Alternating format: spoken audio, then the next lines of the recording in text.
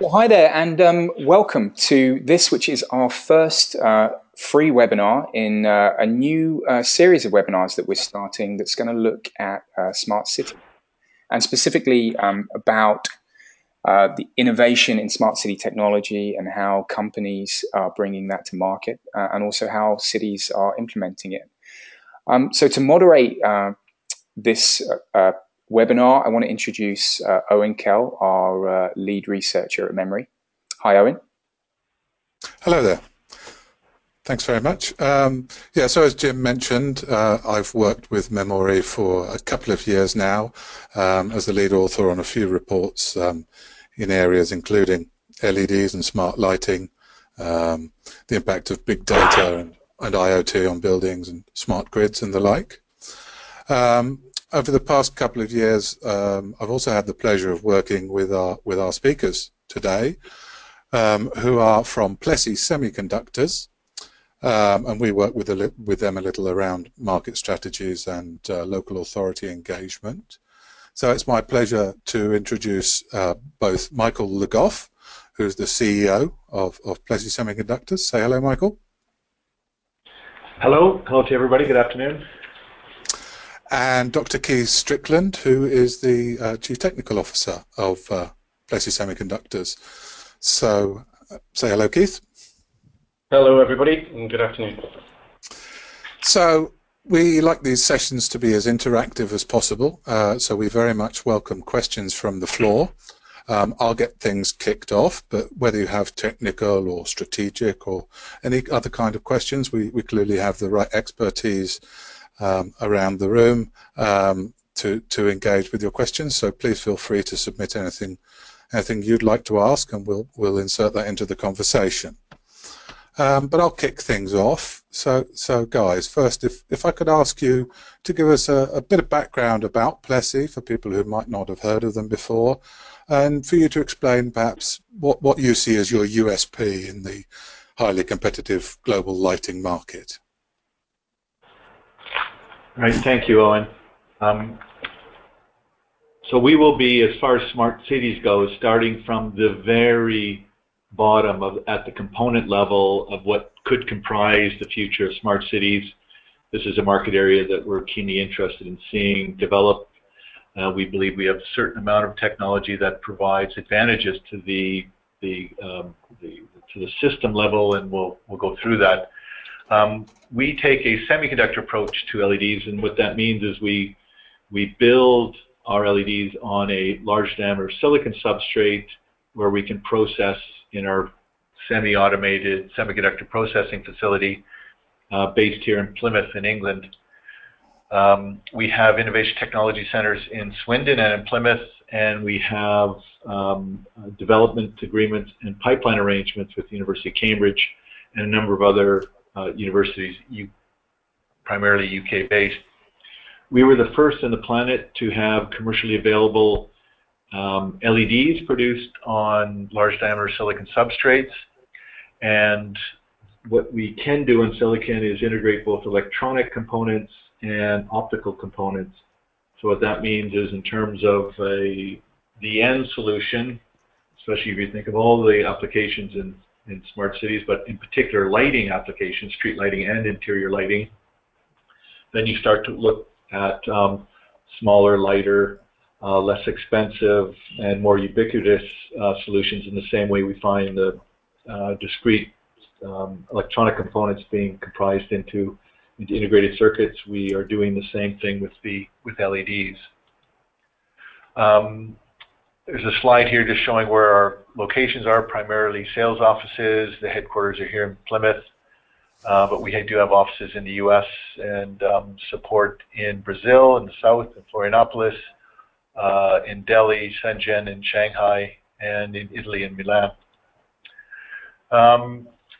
Plessey is a British brand. It's been around since 1917. We are a relaunch of that company, really restarting in 2009.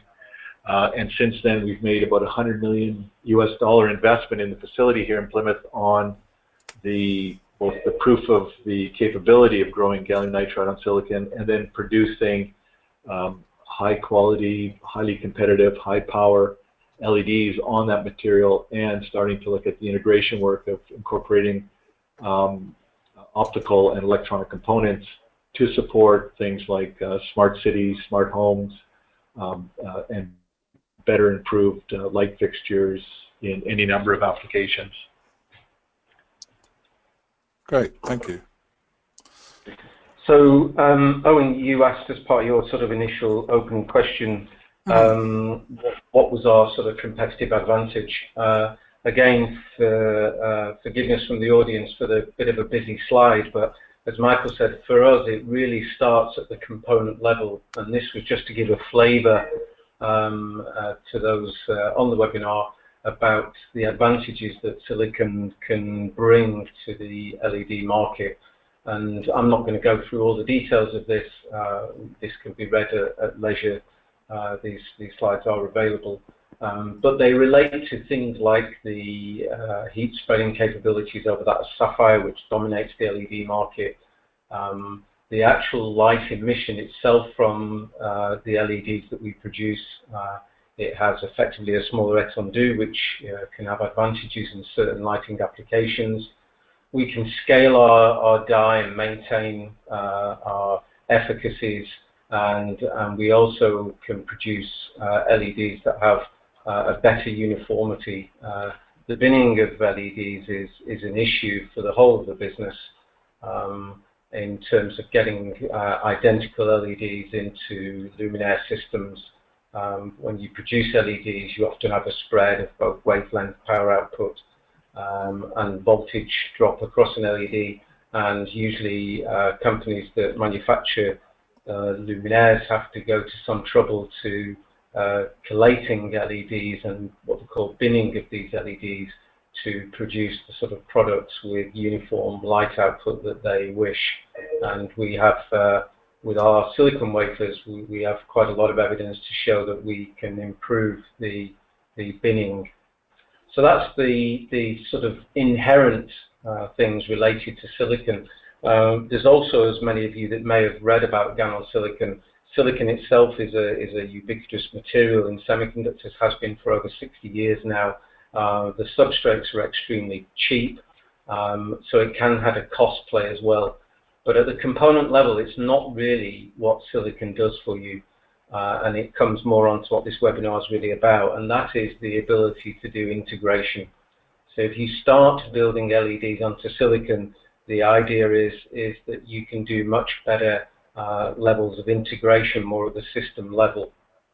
Right. Again, another busy slide, but it just sort of gives you a feel, and it's really the last slide that we have, just giving a feel for where Plessey is moving to with our base level components, and that is really doing a level of integration, putting advanced packaging in place, looking at actually putting optics on chip level as well, and ultimately moving to monolithic solutions where you actually put some level of intellect on the actual LED itself, whether that's just switching different LEDs on the same monolithic design, to switching out LEDs that may have a different color temperature, for example, and even moving to sort of display type technology, of which GaN on silicon would play really the critical, or in fact the only role in that type of technology.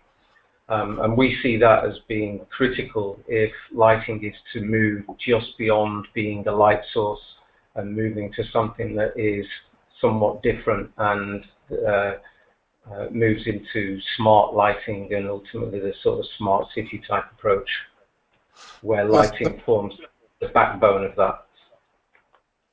Okay, that's a great introduction. Thank you, guys. Can you explain a little bit about what makes GaN on Si particularly more applicable to that level of integration and that level of adding smart to the lighting component, or does it offer any particular advantages compared to more traditional techniques for semiconductor manufacture?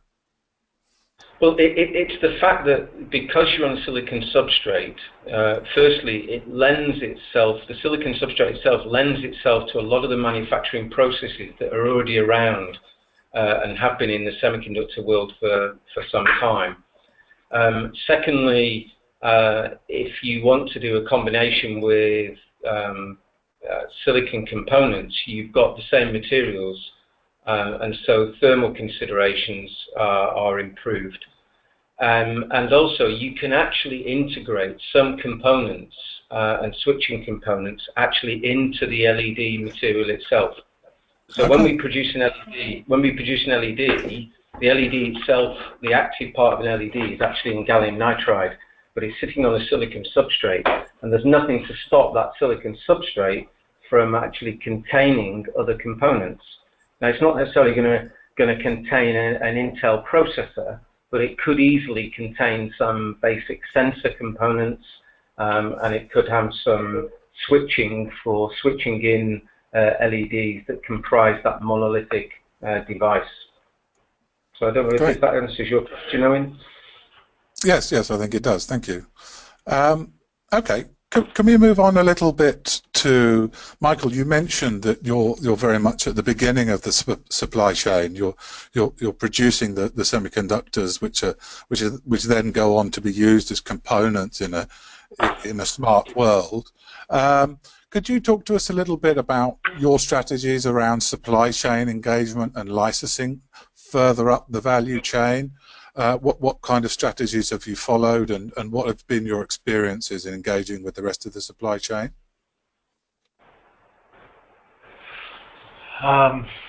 Yeah, good and interesting question.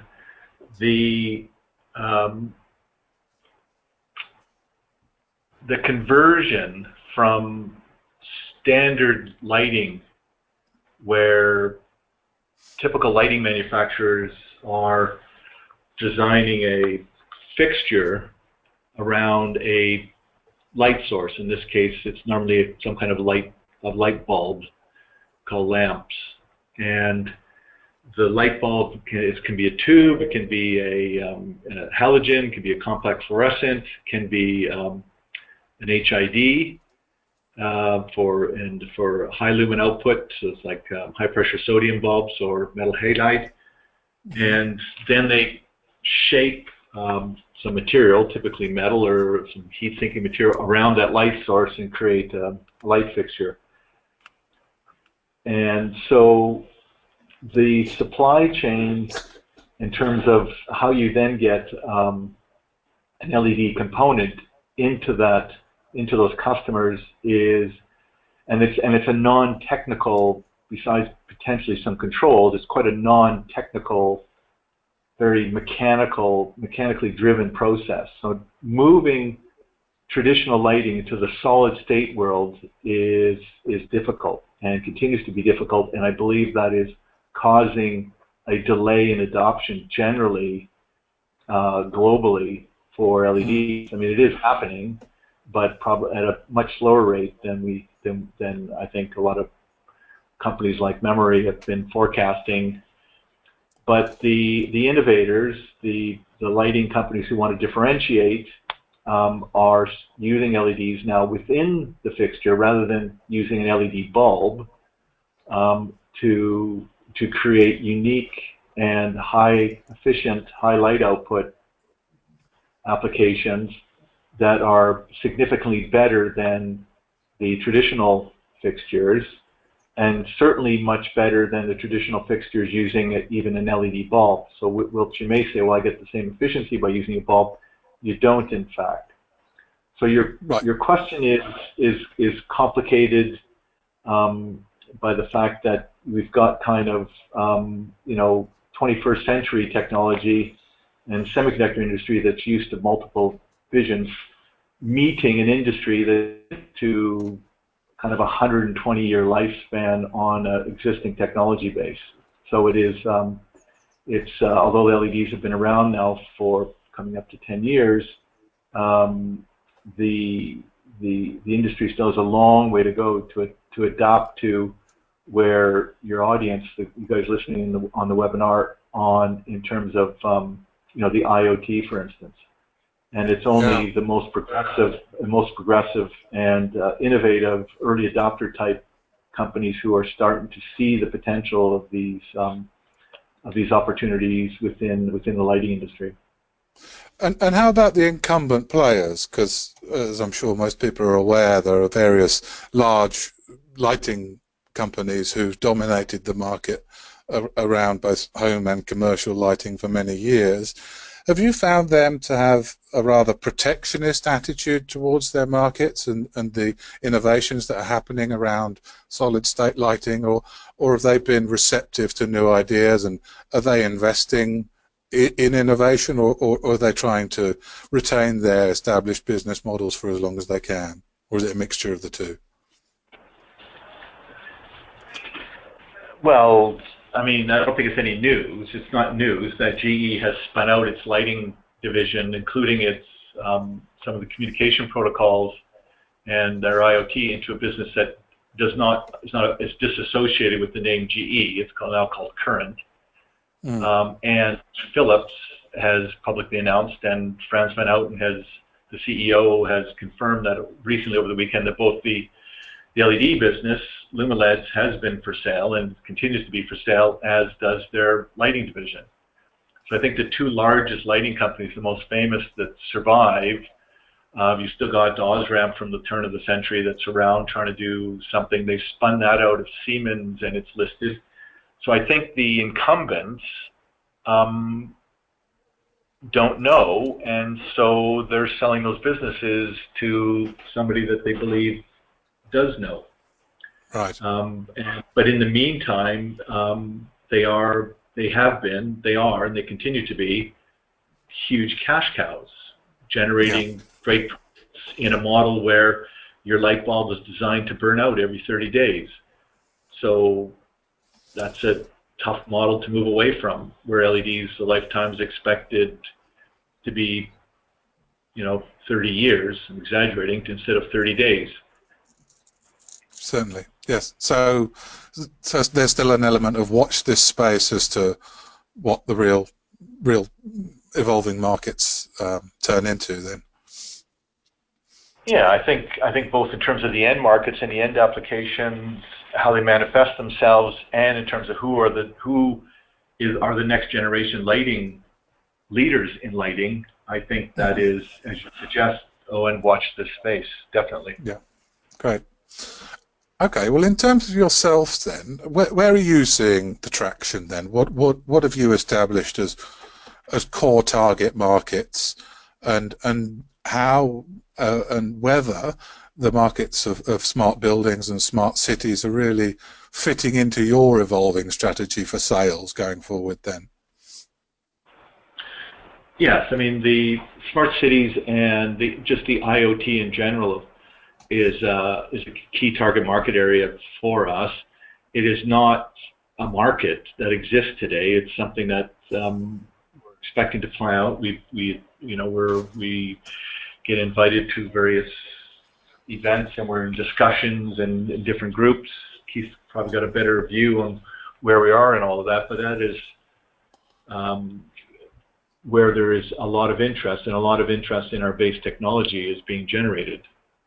Mm-hmm. Keith. And I've seen mentioned in some literature, for example, the horticulture market. You've had some success in licensing some of your technology in a particular niche market. Is that correct? Well, so I mean,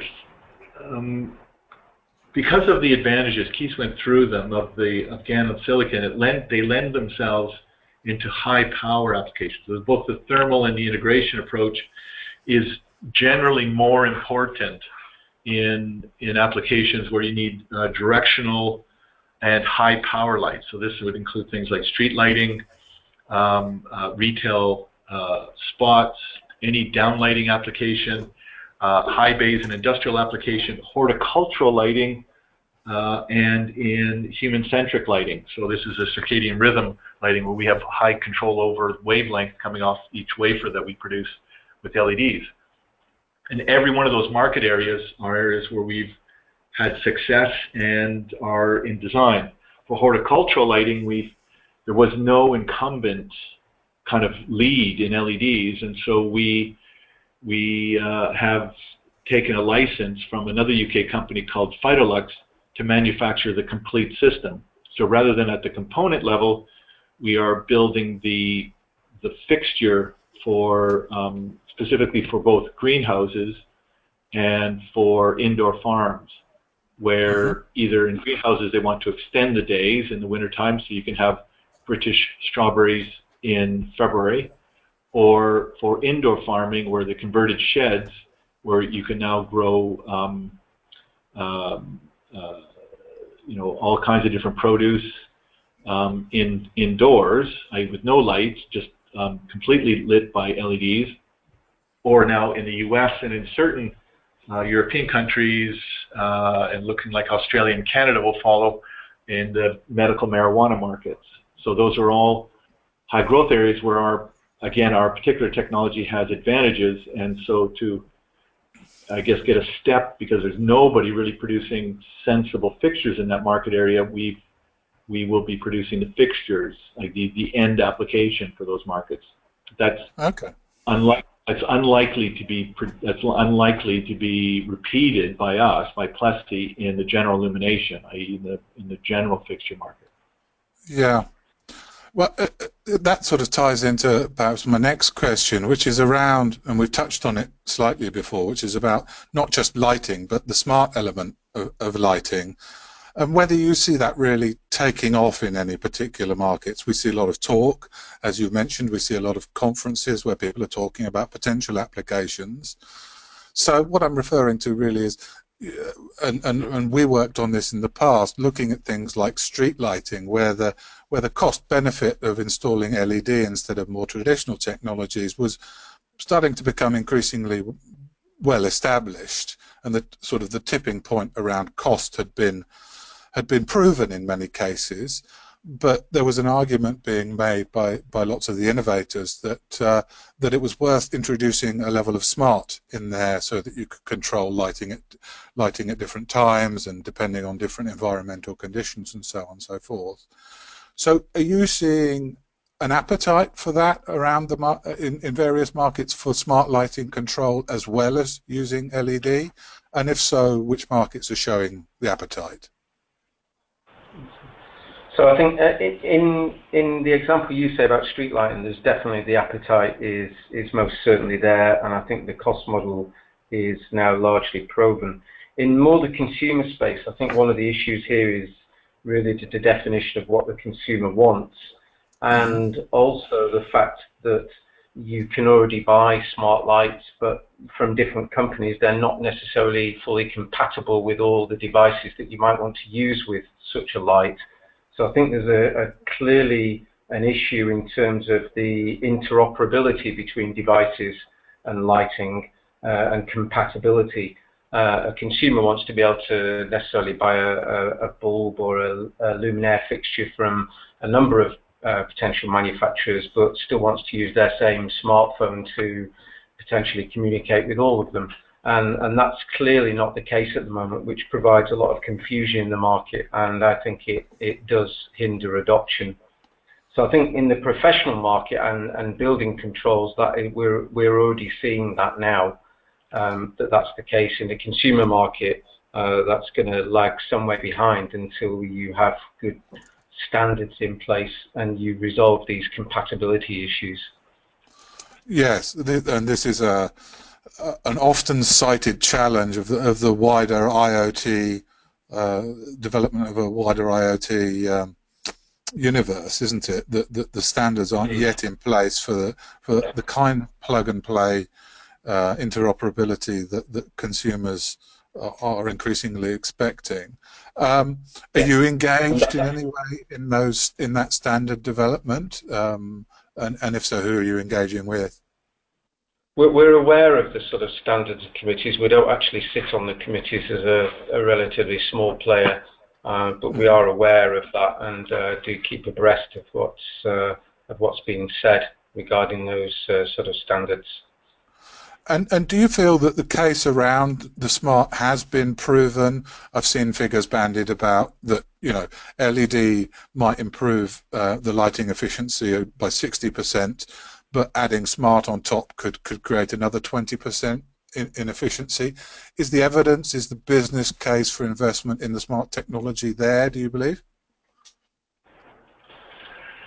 I would suggest no, Owen, not yet. And most what is available today are dimming applications. So you can save money by dimming the LEDs. That's where the figure comes from, or turning them off when people aren't using them. But you can do that with a light switch on the wall. But again, that's not smart, and it's certainly not IoT.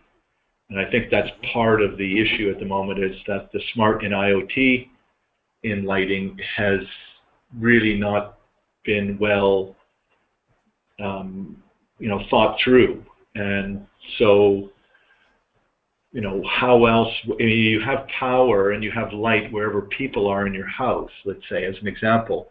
So, what else needs power and wants to know where people are? And you have things like the Amazon device, the Echo, that should be and could be integrated into a light bulb, as an example, in which case you then have communication devices, or you have smoke alarms, or you have video security systems, you have carbon monoxide detectors associated with light, you have lights using Li-Fi, both for communication and for controls.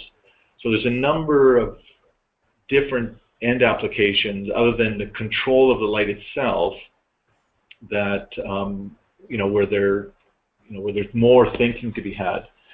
And I think in buildings, when you start going into cities, so you have a building that's got 4 sides, you've got light throughout each floor, you've got parts of the offices on every floor that's closer to each of the windows, generally the time of day, generally how much sun is outside and how much cloud cover there is. And so all of this sensor technology about changing the lights throughout the building, depending on where someone is sitting, is one aspect, which again is sort of a dimming control and control of how much light is needed against the natural rhythms of the body to need a certain color temperature of light, a certain type of light throughout the course of the day, which is sort of this natural circadian rhythm. And then for 24/7 working, how do you still ensure that the hormonal effects by having daylight, effectively daylight at nighttime when the body doesn't expect it. So there's some really interesting science and ideas that are kicking around, and probably the guys on the webinar know more about these things than we do. We are, in effect, the enablers of that technology. So we're very keenly following, what is of interest and what's going on, other than just plain old dimming and having that on an app on your phone, which we don't think is certainly not intelligent, maybe a bit clever, maybe not even smart, but it is something. But we do believe we have the way to enable those technologies to come to fruition in a cost-effective way, using semiconductor manufacturing techniques integrated with the LEDs. Right. So you're kind of asking the tale about how the dog is wagging, yes. But I can tell you certainly what we're hearing, and there are some very, very exciting ideas out there. It's just what is of interest to the consumer, and then what will be regulated by the government, and what will be demanded by employees because they want to work in a healthy, safe environment, and lighting can be part of that. So it's fair to say that lots of the technology now exists to enable new innovations and new ways of working, but either the market awareness of the potential and or the marketing of coherent solutions that the market actually wants is still perhaps lagging behind what the technical potential is. Yeah, like I said, we've had 120 years of the light bulb. This is not going to be as simple as getting rid of when we transitioned out of CRT into flat screens. Yes. Though, and every other technology from over 100 years ago has disappeared. The telephone, the computing, the television, everything is transitioned except for lighting, but it is happening. We're in the middle of it, and we believe it can be and will be part of this other thing we're talking about, which is generally how do you improve communications, security, transportation, all within a city. Because if lights are everywhere people are, then why can't street lights tell people where there's parking? So if 20% or 40%, I've heard of up to 40% of traffic issues in an urban area are caused by people looking for parking spots, lighting can be part of that. Okay, great. As an example. I'd like to take this opportunity again to reiterate, if you do have any questions from the floor that you'd like to pose to either Michael Le Goff or Dr. Keith Strickland, who we've got on the line, please feel free to submit them and I'll address them to our speakers. If I could move on to the next question, though, and talk a little bit around investment and investment strategies. So in the UK, we've seen a decline in manufacturing, some areas of strength around high-tech manufacturing, of which you're a particularly shining example. Could you talk us through a little bit about your experiences around gaining investment in what is a high capital cost industry, and what have been your experiences and learnings from that?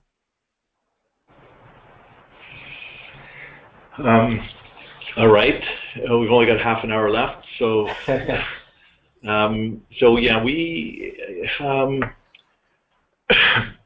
there is plenty of capital available.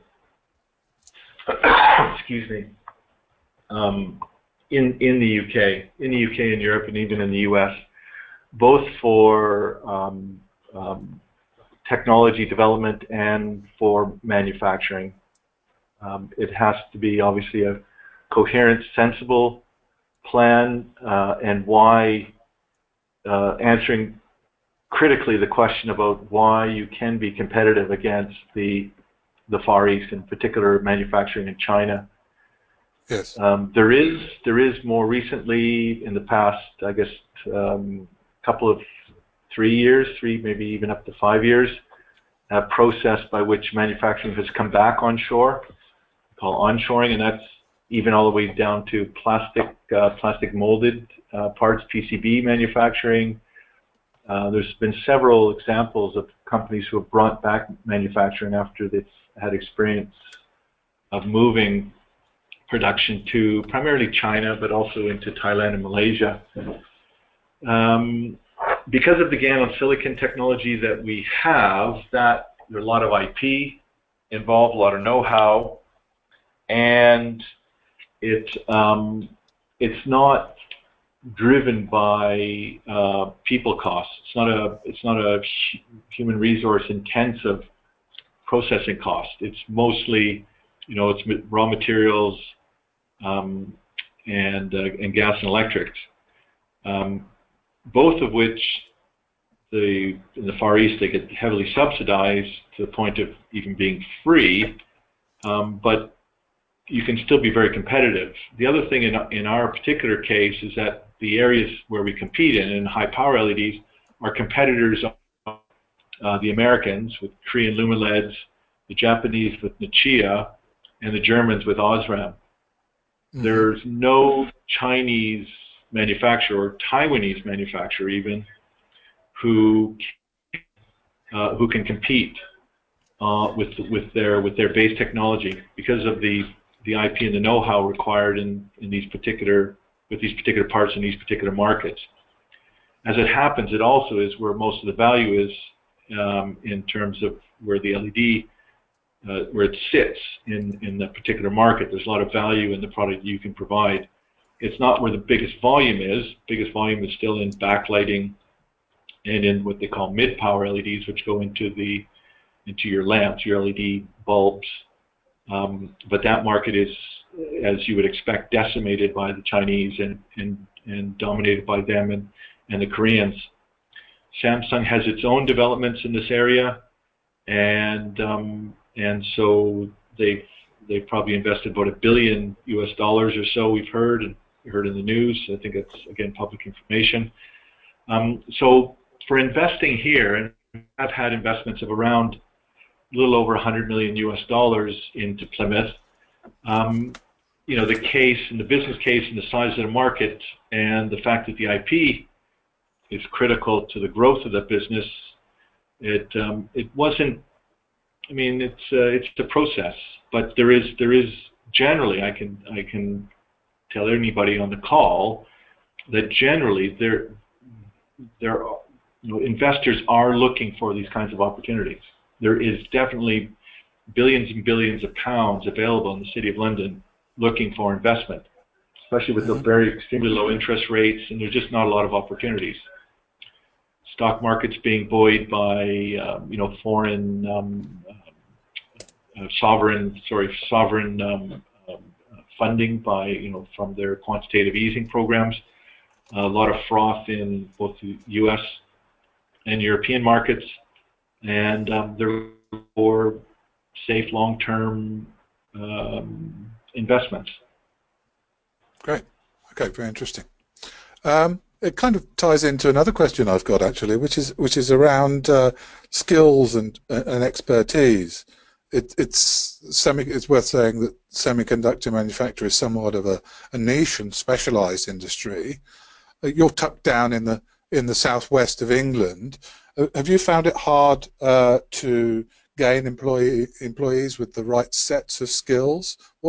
Where's the market lacking, and is that holding you back in any way? I don't think it's particularly holding us back. In the UK, we do produce still good engineers. Whether we produce enough of them is debatable. In terms of experience, though, you've got only very limited experience in certainly in the UK and really across Europe in some of the more niche areas, and we have had to cast the net sort of worldwide to bring people in. But we have managed to do that. When you do that from bringing people in either from the States or the Far East, what you actually find is that our little view of the world in the UK, where we're sort of centred around the sort of southeast or London, and think that Plymouth's quite far, then most people that come from abroad don't actually think that at all. So from people coming in abroad, then Plymouth isn't really an issue for us in the UK. Yes, for UK people it sometimes is. So, but we also, I was just going to say, we do also generally manage to find a reasonably good set of graduates that we try and bring in, and fresh blood from universities across the UK.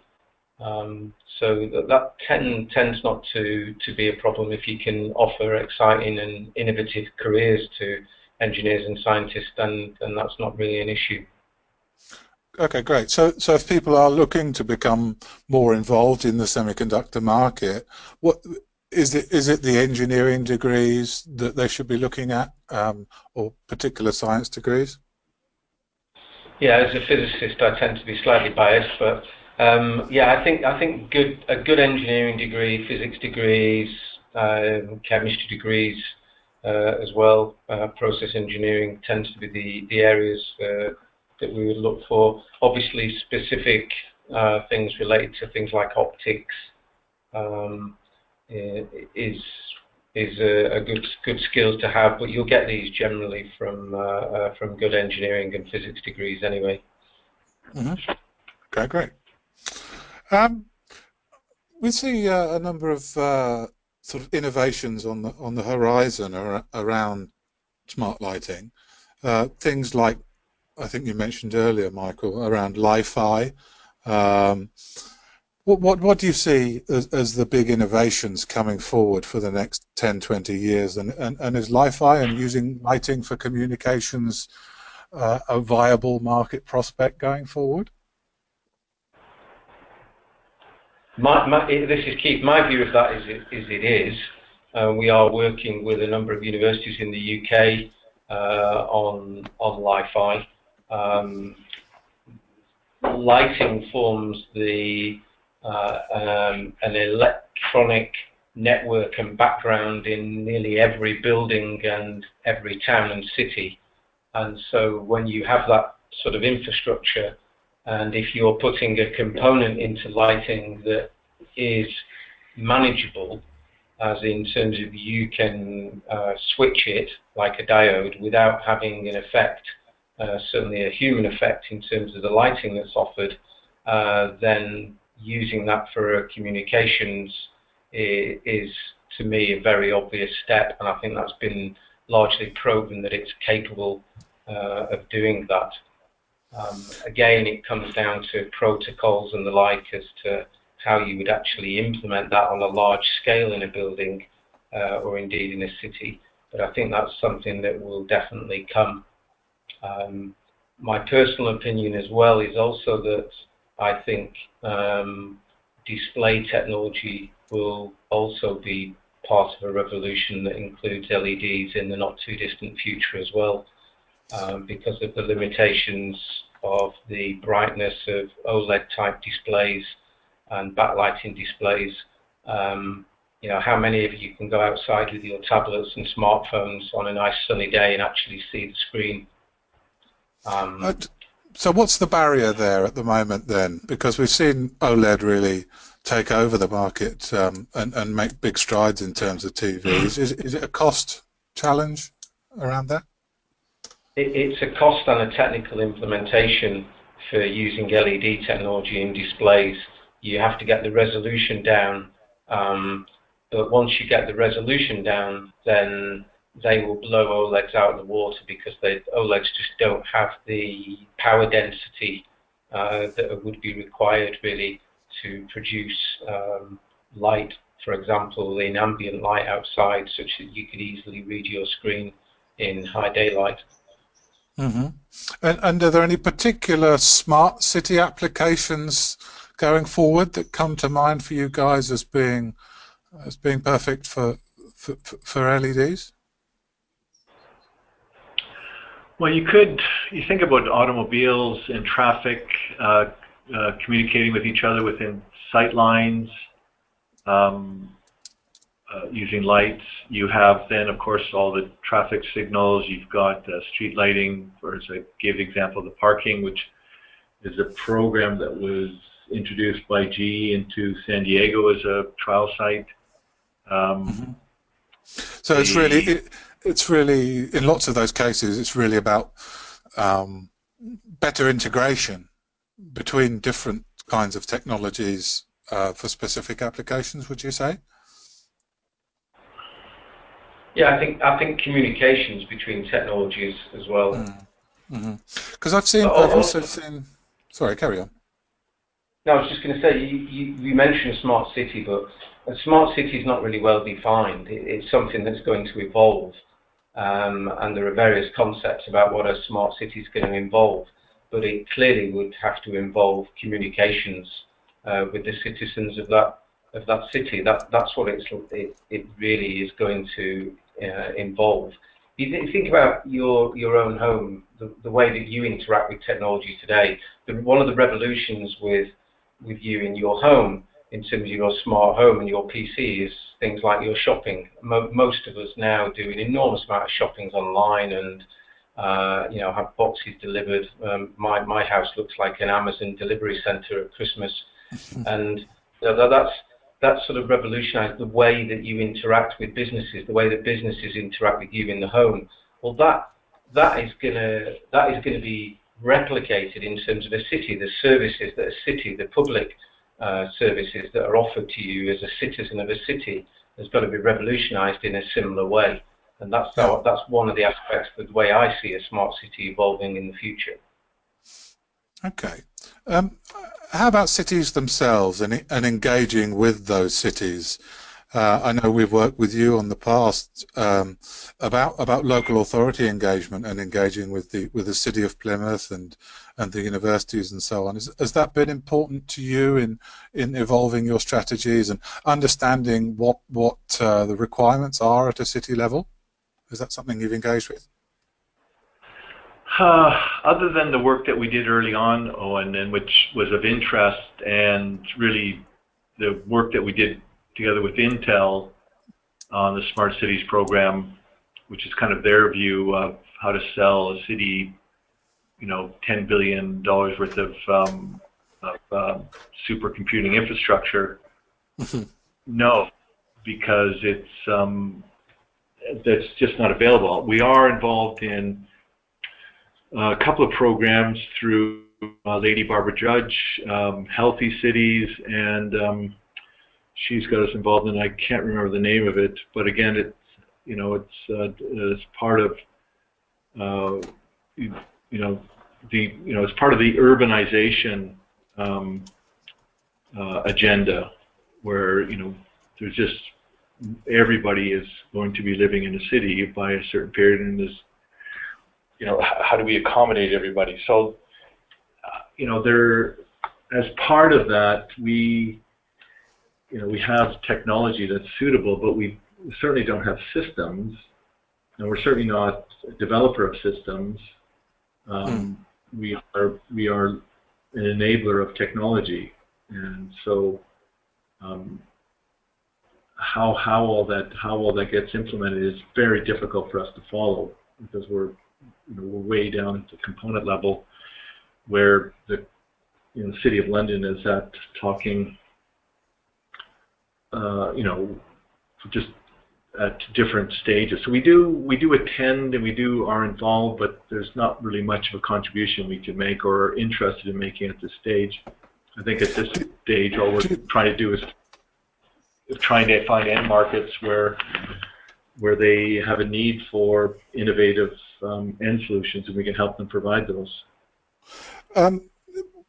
Myself, I've continued to work with various cities and local authorities, and one of the challenges that has been posed often is that there's a lack of knowledge or awareness at the city administration level about what technologies are available to meet their evolving challenges around climate change, around energy usage, around people movement, around healthcare, all of these different challenges. There isn't necessarily the education programs or the communicate or the intra-city communications going on about what is the art of the possible, and what technologies might be useful for implementing new programs. Is that something you'd agree with? Do the clients out there really understand what's possible? Or do they care? Yeah, but is it on their agenda? Well, engaging with cities, these challenges are on their agendas. Often facing budget constraints. They're facing energy targets and so on and so forth. But it's about getting on their agenda as a potential solution provider, and the awareness and knowledge of who can they trust to implement that project, what kind of technologies would be the most effective and efficient for meeting their challenges, and so on and so forth. And often these technologies exist, but either they might be in their infancy, so they're not necessarily proven, and the levels of trust in city authorities might not be there to make that leap, and or they just don't know where to go to find trustworthy information about who's a reliable supplier, to find case study information about where example projects have been implemented, and so on and so forth. Have any thoughts? It's just the nature of the fact that this is a very early stages for this type of technology adoption in general. Mm-hmm. Yeah, no, it's we don't know anybody who's been elected on we're going to make Plymouth a smarter city. Right. If you know what I mean, as an example, we just can't. Smart doesn't sell, especially if it's at the expense of safety or healthcare or so on and so forth. Other investments. It needs to contribute to that. It needs to contribute to those core challenges. Okay, guys. Well, unless there are any other questions from the floor at this stage, or if you guys have got any further comment you'd like to make, I'll look towards winding up. Do you have any comments to make? Not from ourselves, Owen, at this point. Thanks, Owen. Okay, well, I guess thank you very much. Thank you very much for the opportunity to I guess discuss and present what we're doing at FLAFC. You're very welcome. I hope our audience have found that insightful. Jim, if I might hand back to you to just wind up the presentation.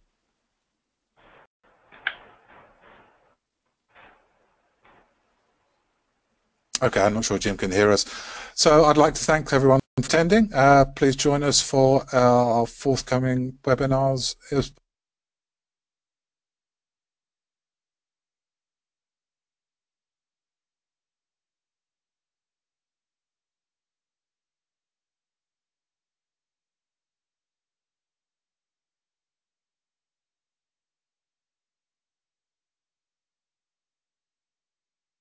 Sorry, some technical issues there. Thanks very much for joining us, and I hope you can join us again for further presentations as part of our Smart Cities series. Goodbye.